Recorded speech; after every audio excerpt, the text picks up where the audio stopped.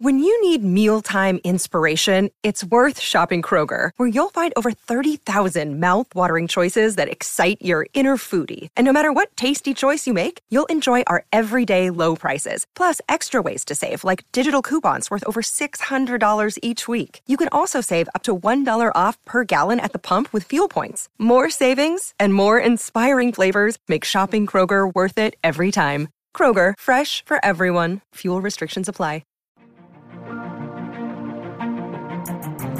Welcome to the Tax Alpha Solutions Podcast, hosted by Matt Chansey. Matt is a tax consultant, author, and certified financial planner with almost 2 decades helping his clients grow their net worth. On the show, Matt brings together an array of specialists to share with you their experience and success, along with strategies of the 1%. And now, here's your host, Matt Chansey. Matt Chansey with Coastal One, member FINRA, SIPC. Well, good morning, everyone. This is Matt Chansey, and this is another episode of the Tax Alpha Podcast. Today's special guest with us is Randy Fox. Randy is a certified financial planner. He's also a accredited estate planner and the principal at Two Hawks Consulting. He's got more than 35 years in the financial planning business owner experience, and for the last 15 years or so, he specialized in estate planning for high net worth families that would be 10 million and up, with a strong emphasis on philanthropic and family legacy planning. Good morning, Randy. Thanks for joining us. Hey, Matt. Thanks for having me. Great to be here. Absolutely. Absolutely. So, of all the different paths you could have picked, I guess, tell me how the course that you took ended up in charitable estate planning. Yeah, it's kind of interesting. I was in a retail financial planning practice for the first part of my career, the first 10, 12 years. And that included the passage of the 86 Tax Act. For those old enough to remember, the 86 Tax Act essentially eliminated a lot of the tax-saving vehicles that were available. They used to call them tax shelters back in the day. And shortly after that, there was an issue of Financial Planning magazine, I think it was at the time, or Financial Advisor magazine, that talked about an organization down in Indianapolis called Renaissance that was teaching people about something called a charitable remainder trust. And my 2 partners at the time said, hey, listen, why don't you go learn it? We don't want to learn anything new. And so I went, and that was kind of the beginning of my journey. I am a child of the 60s. We were the generation that was going to change the universe, now called the baby boomers. But once I understood charitable remainder trust, I also understood that I was a one-trick pony. I knew charitable remainder trust. I didn't know anything else. And so I was trying to solve, I was a hammer looking for a nail, like a lot of advisors seem to be. But I decided I just wanted to get more expansive. And so I took every course I could find on estate and wealth transfer planning, but always keeping in the back of my head that I wanted to focus on the charitable side, because I didn't think anybody was really doing that side or doing it very well. It was the province of attorneys, and it was basically for the uber wealthy, and it was misunderstood as to how it worked. And so I just carved that niche off by myself, and along with a few other people that I knew in the country, kind of dug in and decided, that's what I'd focus on. So virtually every plan that I do, not because it's a must, but just I can see the opportunity to include philanthropy in a way that hasn't been included for families. And when I include it, it tends to gain a lot of ground and get a lot of traction. Kind of the direction I've decided to go. I always figured I could raise more money with other people's money than I could by giving it away myself. There's a lot of people I could get a lot of leverage that way. Sure. Understood. Well, you said a couple of interesting things in there. Number one, you had a couple of partners that didn't want to learn anymore. So they're like, you go figure it out, right? I find that to be very common, in the space. Some people have a thirst for knowledge and want to keep looking and learning, and other people don't. So I hear that all the time. And that you took the path to find the educational classes to learn everything you could. It was a function of self-study. Nobody was pushing you to learn this stuff, to figure out how to service the clients better. It was an internal push of yourself to say, I need to figure out how to do this. Yeah, I'm a lifelong learner. If there were classes around today, I'd take them. Part of it is, I was I was a college dropout, right, in the middle of the 60s during the Vietnam War. And I've always felt like everybody else had an edge on me. So I just decided I was going to get good at something. I don't know if that was part of it or all of it. I don't really care. It's just what I chose to do. And now I've turned around. We do a lot of education, and we're creating educational courses because I see this dearth of high quality planning in the universe. And my generation is aging out. And because we've had this very high estate exemption for the last several years, very, very few people really understand or have the depth of knowledge to tackle high-end estates. And so there's a gap there, and it's a huge gap. And I'm worried about the wealth transfer, not being as smooth as it could be for many, many, many families in the country. Yeah. I figure if selling somebody an annuity would solve all their estate problems, nobody would have an estate problem, right? Yeah, I wish it was that easy, right? I know there are guys who attempt that. 100%. But I do get to read a lot of estate plans, and I see the inadequacy of the planning. I see clients having one idea about what they want and their document saying something completely different, and them not really knowing it or understanding it. And, if that happens for people that have $40 million, what's it like for people that have 5, 10, 15, 20? It's got to be just as bad or worse. Sure. I am starting to see a down market trend of things that have historically been offered to much higher wealth clients being brought somewhat down market to the middle markets. I am seeing a little bit of that. I would still tell you there's not enough people that have that skill set, but I am starting to see things that you would have only thought would have showed up like in the $100 million clients. Now, people talking about that in the 5, 10, and 20 client market range. So I guess if you're bringing down those really good ideas down market a little bit, maybe you'll stand out, right? I guess. Well, I think, first of all, there are studies done. U.S. Trust is the one that comes to mind the most. And the U.S. Trust did a study a few years ago with the Philanthropic Initiative. And one of the things that they said, or they concluded in interviewing several thousand high net worth families, was if we could find an advisor who would talk to us meaningfully about their philanthropy, 31% of the respondents said they would seek that advisor.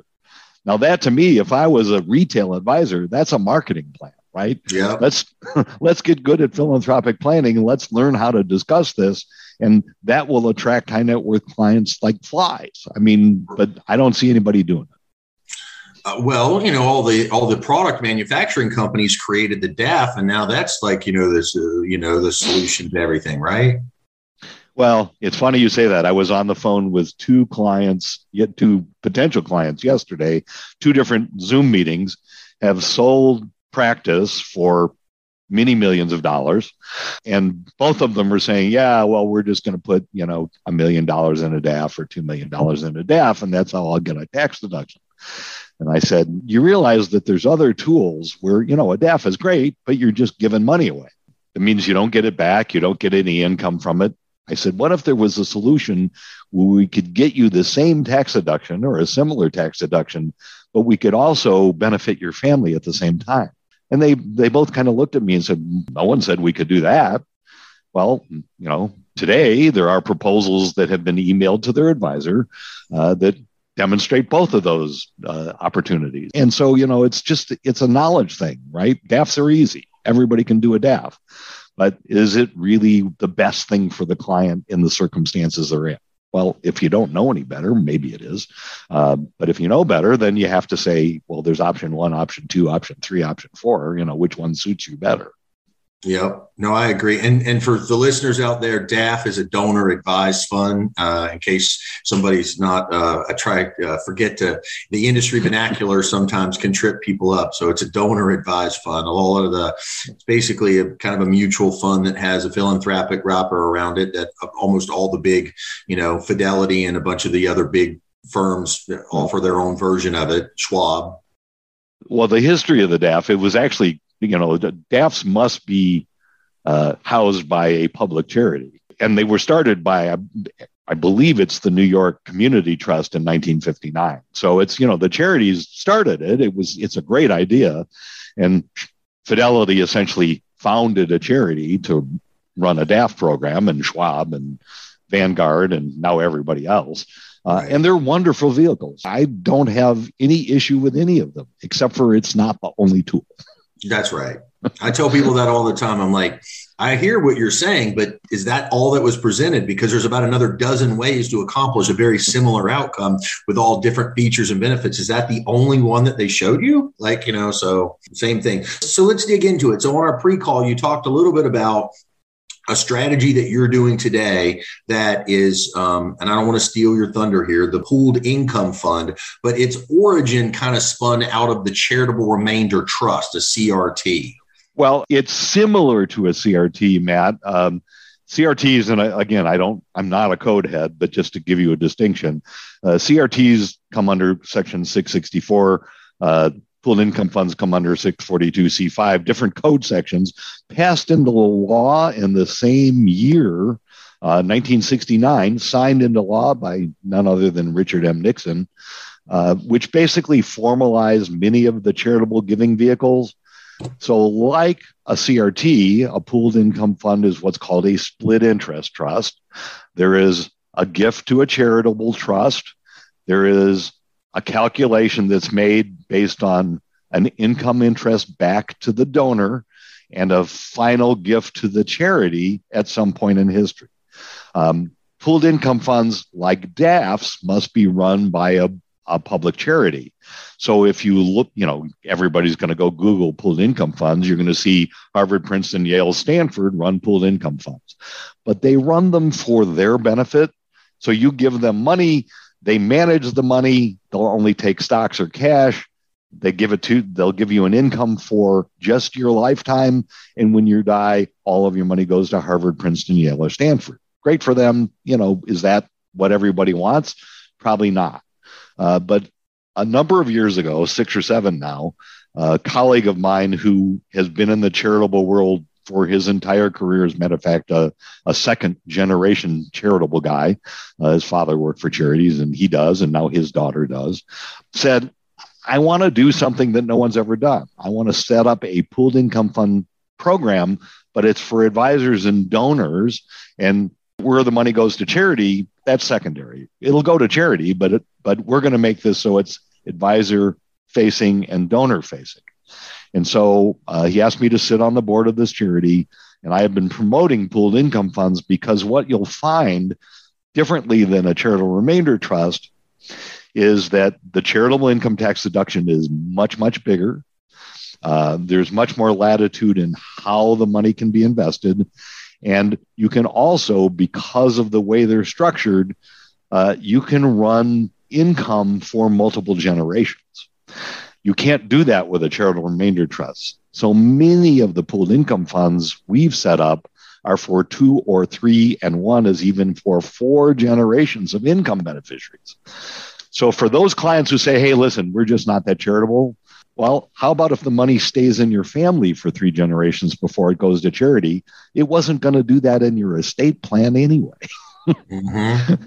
So now we have a better mousetrap. We let donors hire their own money managers, pick their own charities, donate virtually whatever asset they have with only a couple of exceptions. And you get the same no capital gains tax on sale, charitable income tax deduction on donation. It's got a lot of positive attributes, Matt. So for the listeners that aren't familiar with this like us, let's slowly walk through the individual elements of it. So let's assume, let's start with a fact pattern. Let's kind of talk out a case study. Let's assume the person that's got a business that they ultimately wanted to sell, right? And they want to avoid the capital gains on it, and then they have some charitable intent, right? And I think that's probably what we would need to start with to say, hey, do you want to have this conversation, right? That's my typical conversation, right? Okay. I've got a concentration in my portfolio of low basis stock. I got a closely held business. Today I'm having a call with someone who's got a piece of real estate. out in California that he bought for $1 million, that he's getting an offer for $9 million. And in California, with the state income tax, his capital gain is 40%. Yeah. So he's going, no, I don't really want to give 40% to the government. Do I have to? And so conversation number 4 or 5 is happening today with his advisory team. Sure. So that's a real case. Let's have that conversation. I mean, obviously you're not going to use his name. Let's have that conversation. Guy bought a piece of real estate in California. Let's just, for round numbers, say he's going to sell it for $10 million, right? So in California, if he sold it for $10 million, assuming he's depreciated it down to zero, he's got a $10 million capital gain. His tax in California is going to be $3,700,000, right? Federal capital gains tax plus California state income tax. Maybe the net investment income tax. So 37.1. Yeah, that's a lot of money to give up. So that would mean he would have $6.3 million left to invest, that money be in his estate, and he'd have to produce income from that asset for the rest of his life. And so based off the way that financial advisors, because you talk to them all day long, what would the financial advisor tell him that he could take off of that $6.3 million as an income? Would 4% be a fair number? 4%, maybe. Right. The 4% rule would come into apply there off of $6.3 million, right? Yeah. And I think he'd be happy to say, hey, give me 4%. I'll take it all day. Right. We've had those conversations. So $6 million, 4%. So now you're looking at $240,000 a year in income, $20,000 a month in income that he's pulling off of this portfolio after a $10 million liquidity event on the real estate. So that's the fact pattern that a normal advisor. And that asset's in his estate, right? Because he sold it, is still in his estate. Yep. So if he has a taxable estate and he does no other planning, that $6.4 million is going to shrink by 40% when he dies. Right? Yeah. Okay. Yeah. Understood.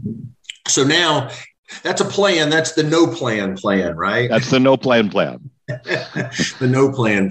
So then he meets you and you guys have a conversation with his advisor. And so now the conversation's starting to sound like what? What's the first benefit? Well, so one thing he could consider, he could do a charitable remainder trust. Here's the problem with a charitable remainder trust.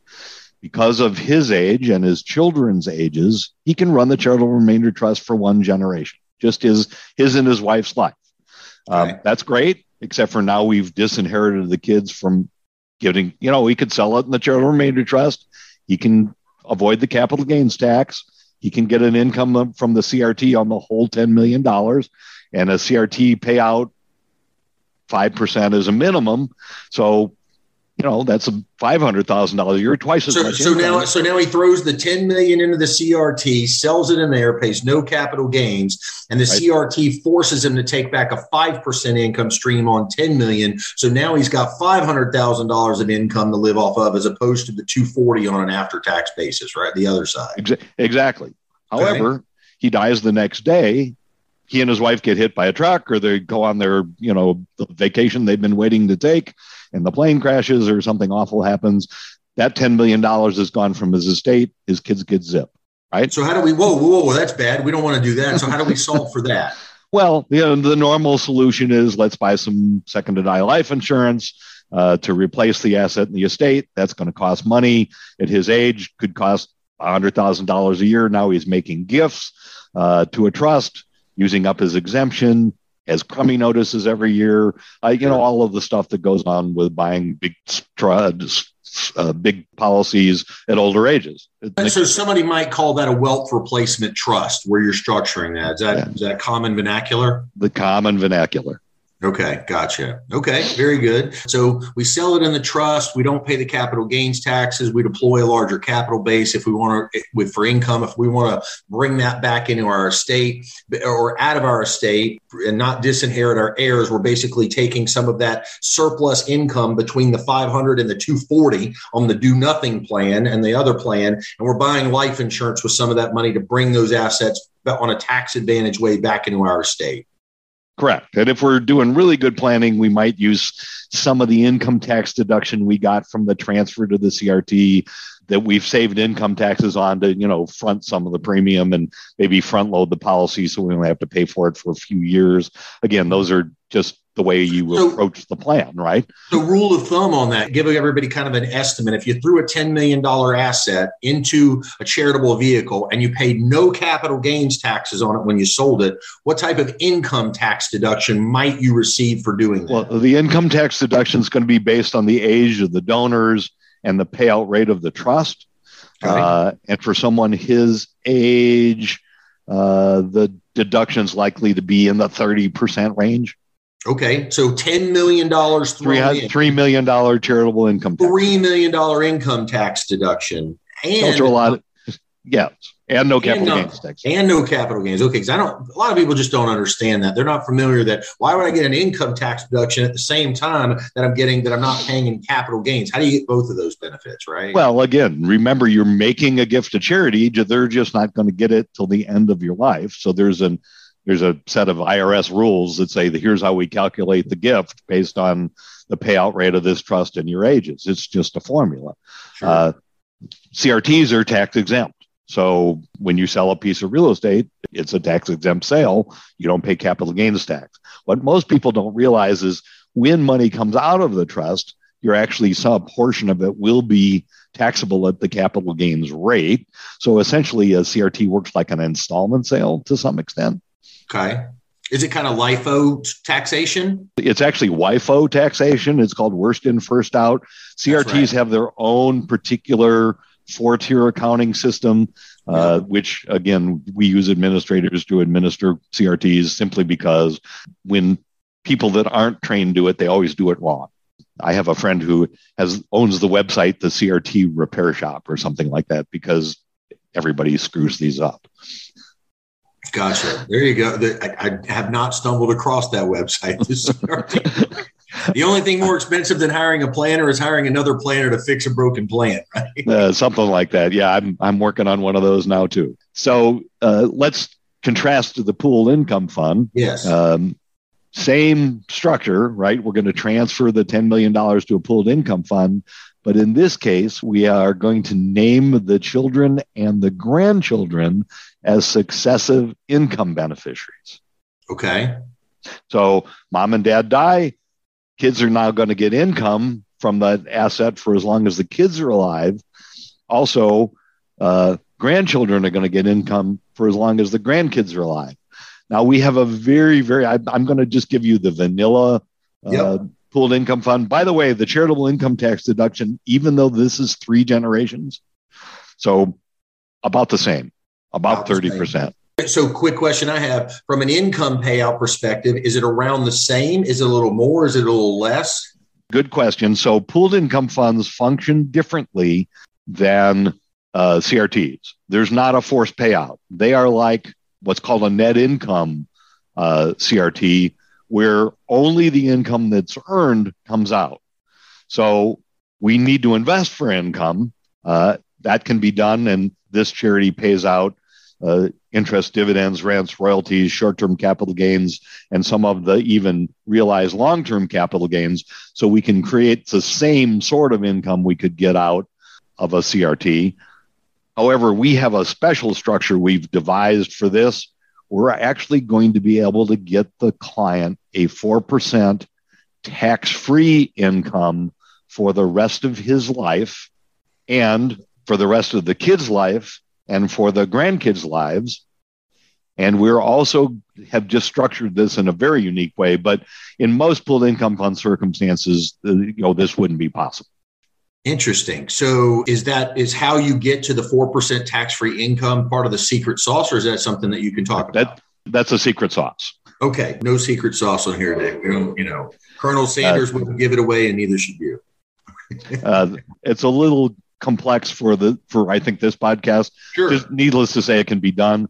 But even so, the thing here that we're doing is we've included 3 generations of income beneficiaries, gotten the same benefits, but now we can pass income down to those heirs. If the client wants to buy life insurance, he's still got the same capacity. He's going to still get income from this trust on 100% of the value. So even if he only got 4% compared to the 6.3 million he was left with before, he's 400,000 versus $240,000. He's still $150,000 to good. If that 4% is tax-free, now he's really almost double that in California, because the ordinary income rate, which he'd be taxed on the CRT from, means his 240 is really almost 120. Yeah. Yeah, that's awesome. So let me ask a question. You made a statement before. You said there's just a few assets that almost all assets can be thrown into this charitable structure and sold, but there's a few that can't. There's some exemptions. What are the exemptions? Well, we can't take S Corp stock, because almost nothing can, right? But there is the opportunity for an S Corp that's going to be sold to convert to a C Corporation, contribute C Corporation stock, and let the new owners buy the C Corporation stock. If there's a more than 50% change of ownership, the new owners can elect S, right? They can re-elect S. So that's, we can't take the S Corp stock without blowing the S election. We can't take municipal bonds, and pooled income funds can't own municipal bonds. And you can't take things like commercial annuities, and you can't name pooled income funds as beneficiaries of IRAs, for instance. Okay. Other than that, pretty much fair game. Okay, fair enough. Good stuff. All right, so we throw it in. We get an income tax deduction that's comparable to a CRT. We get income tax advantage 4% over 3 generations. We can use some of that excess income to build a wealth replacement trust, just like we would with a CRT. What happens to the money after we've passed through 3 generations? Where does it go? Money goes to charity. Whatever charities the donor chooses. It can be 1, 10, or 100, actually flows into a donor advised fund and then falls under the donor advised fund rules. However they want to give it away, they give it away. Okay. So I guess the question would be, if somebody is, and I've always heard, if you're going to consider philanthropic planning, there's 3 people you can leave your money to. You can leave it to your family, you can leave it to the IRS, or you can leave it to a charity, and you have to pick 2 of the 3, right? You are quoting Randy Fox, I believe. It might have been. Do not credit me with that, but I heard that probably 35 years ago or 30 years ago, and I tell that to virtually every client I ever work with. Well, somebody taught it to me, so I might have indirectly have learned it from you. Part of the family tree. I could absolutely be. I have never had anybody pick the government, but that's who their charitable beneficiary is by default. One of the things I like to tell families is that estate taxes are an optional tax. Capital gains tax are an optional tax. The way you opt into the system is by doing nothing. If you don't do anything, you have defaulted to the government. In order to exclude them, you actually have to plan. And we don't want to take money away from your family, want to take money away from the government. Certainly, there's something in the world you care more about than the government. If you don't, that's fine, but I bet there is.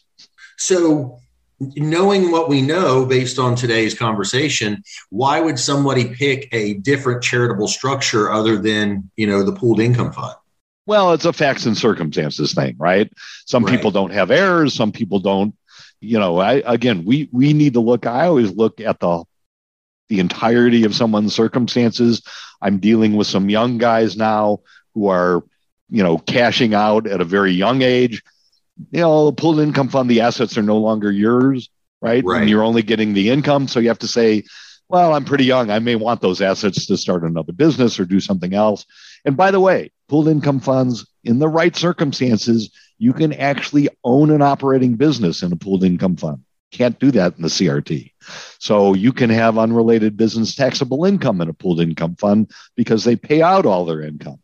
So if you want to start a business with the money in your pooled income fund, you can actually do that. Because I ask that question all the time. I said, what's the goal of the money? And I've commonly heard, look, I'm the best, I'm the brightest I've ever been. I'm more capitalized than I've ever been. I have more access to human capital than I ever have. And I made a lot of mistakes in my last business. I'm going to make another run at this. And I think I can do it bigger, better, and more efficiently. They're like, I don't want to lock all this money up somewhere. I want to have access to it. Yep. And you could actually do that. Using the pooled income fund money, you can lend money to a new LLC. You can form a new LLC. And again, if why not operate in something that's outside your estate? I mean, one of the things as an estate planner, what are we trying to do? We're trying to get assets out of the estate, give up ownership, but still maintain access to income and control. And to some extent, we could, properly structured, we could do that inside a pooled income fund.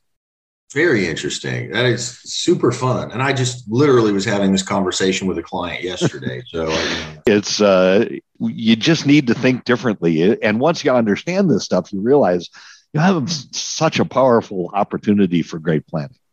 Sure. No, I totally get it. So, I feel like I asked the stuff I wanted to ask. I feel like we gave a great case study, but I feel like there's always blind spots and stuff. So what are we missing here? What are we not discussing? Or if I'm an advisor, think about it from a couple of lenses. If I'm an advisor that's listening to this, how do I get better so that I know how to provide this kind of planning for my clients? And if I'm a client listening to this, how do I poke my advisor or whoever and say, hey, man, why isn't this on the radar?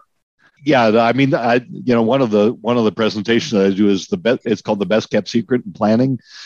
Pooled income funds have never been done this way before. As I've said, they've been the province of Harvard, Princeton, Yale, and Stanford organizations. So we've been out there kind of preaching to the masses as much as possible. I'm open to talking to anybody about this anytime. I seem to be one of the kind of loud voices in the quiet world when it comes to pooled income fund. But I think once people understand it and catch on, there should be a groundswell of interest. So how do you work with other professional advisors like a CPA or an attorney that might have the client trust and they kind of bring up some of these issues? Again, we will work them all the way through. I've written software that will illustrate and cash flow different scenarios for pooled income funds, which I produce basically for no charge in most cases. Sometimes I charge a little consulting fee, but I help people get these up and done and finished and across the line. That's part of what I do is in my professional life. I have a big goal of raising $10 billion for charity. Not going to be me doing it by myself. It's going to be me doing it with lots of other advisors with lots of wealthy clients that need the help. Yeah, no, absolutely. So I guess the question anybody would have is, how do you guys charge for what it is that you do? How do you price your services? Well, again, depending on the scope of my work, I'm a flat fee kind of person. So I bill by the project. If there's a bill to be had, someone just asked me for a quick illustration to show a client, I'll do that for free all day long. Sure. But if it's to, get a project across the line, sometimes there's some implementation remuneration that I'll share with the other advisor. And we always just work that out ahead of time. Sure. My fees are not outrageous or I wouldn't have any business. So understood. I get it. I got asked that by some media source called me yesterday and said, man, it sounds like there's a lot of fees in this particular thing. And I walked them through an exact fact pattern. And I'm like, well, that client paid less than $3,000 in fees and they saved over $900,000 in taxes. So I don't know. You tell me, is that egregious? No, I normally say, the government's paying my fee. Right. If I save you $3 million if I give you a $3 million income tax deduction and save you capital gains on $10 million, and you have to pay some money, is that money come from the government? That's right. At the end of the day, if you follow so bringing up that, the average person, when you tell them that we can take money back from the federal government by taking advantages of opportunities in the tax code, they're like, well, that sounds too good to be true. This has to be illegal. This is going to open up an audit, right? Can you speak to that? Well, again, pooled income funds have been part of the tax code since 1969. Nothing new, very old, very cold law. Every revenue ruling that's come since then has done things to clarify what we can do and what we can't do. When you make a large gift that's non-cash, there is a qualified appraisal requirement in the form that gets filed, and we help them hire the appraiser. We help them fill out the Form 8283. If their gift is accompanied by the appraiser, appropriately, the IRS there's nothing to audit. Charitable income tax deductions show up on 90% of the tax returns filed in the United States. lot of people give money to charity. It's not an uncommon thing. Sure. Sure. So is this the type of planning you set up for yourself? Are your kids on board with this? I don't even know if you have kids. I didn't even ask you. Well, I happen to, yes. Have a couple of those and then some grandchildren. And I will say that my estate planning is in good order. Good stuff. It's funny. The conversation I had with the client yesterday, I said, we don't live on assets. We live on income generated by assets. And everybody has this, not everybody, but many people have this fallacy that, I'm more wealthy if I have this asset, or I'm more in control if I have this asset. I'm like, but maybe it depends on what you do with it. You know what I'm saying? Where it is, and if it's generating income for you, and how sustainable that is over the long term, right? Exactly. It's funny because the generation before me, my parents' generation, they all wanted to live off the income, right? That was what they thought about. Now, as planners, when we say, well, let's get the assets out of your estate, but make sure you have income, and all of the planning that I do is focused on, if we do all of this, are you going to be able to live the way you want to live?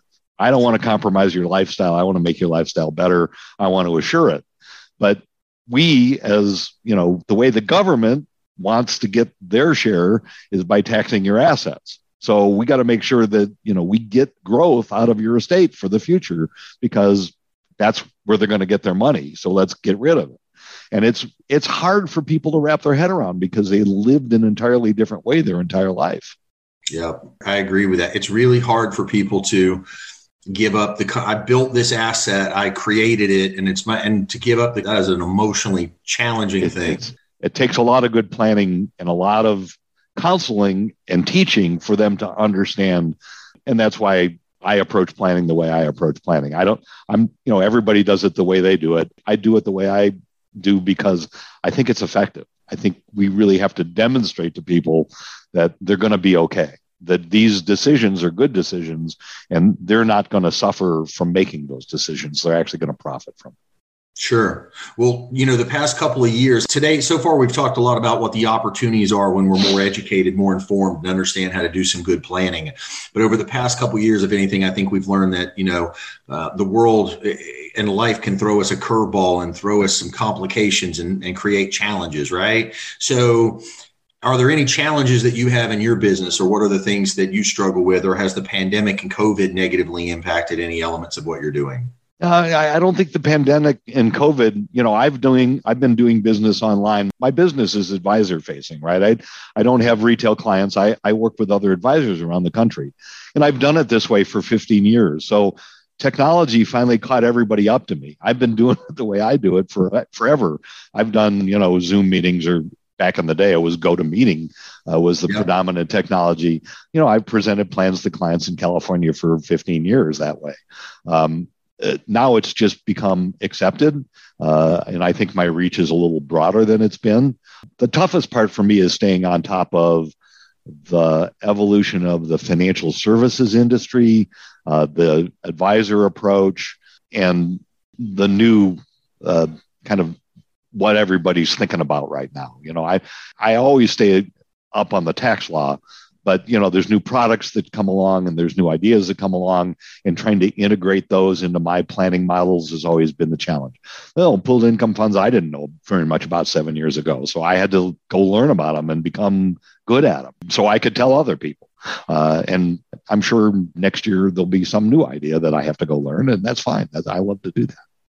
Well, that's what makes a good planner a good planner. There's always an opportunity to stay ahead of the curve in product development and or tax code changes. I mean, look, they've been trying to pass this $3.5 trillion infrastructure bill, which clearly isn't getting through. If it gets through at all, nowhere near its original version or intent, right? Exactly. One of the things, and again, I get asked this all the time, have you read the new tax proposal? I said, I don't read anything till it passes. Yeah. In 1986, the year I referred to before, and you probably don't remember this because you're too young, but their companies, RIA and CCH, would send out these big, thick books, right, about what the proposals were. And we would stay up and study them so we would be up to date. And then the law would pass, and it was completely different than what was in the books. And I just said, I'm not doing that anymore. It's just a waste of time. Yeah, agreed. When it passes, I'll learn it. It won't take me long. And then we'll figure out what to do from there. Yeah, a lot of speculation on something that ultimately never happens. I think today in the world we're in today, there's a lot of stuff that gets talked about because it creates headlines and optics. But at the end of the day, people just can't vote against some of that stuff for certain reasons, political will, whatever it is, and it just doesn't get done.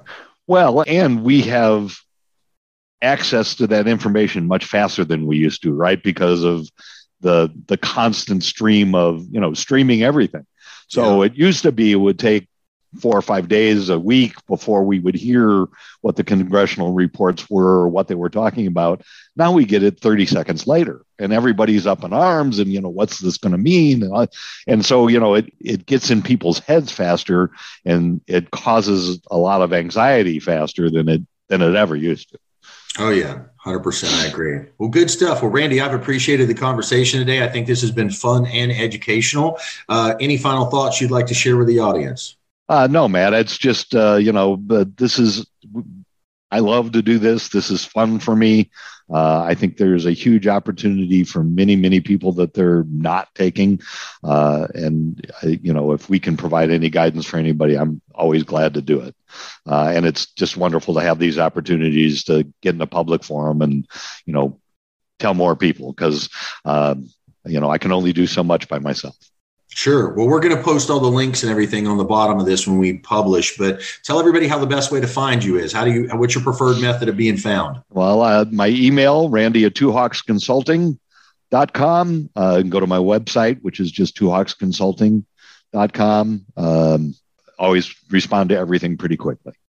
Good stuff. Well, Randy, I appreciate the time today, and everyone, thanks for listening in. This was another episode of the Tax Alpha Podcast with Matt Chancey, and we'll see you next time.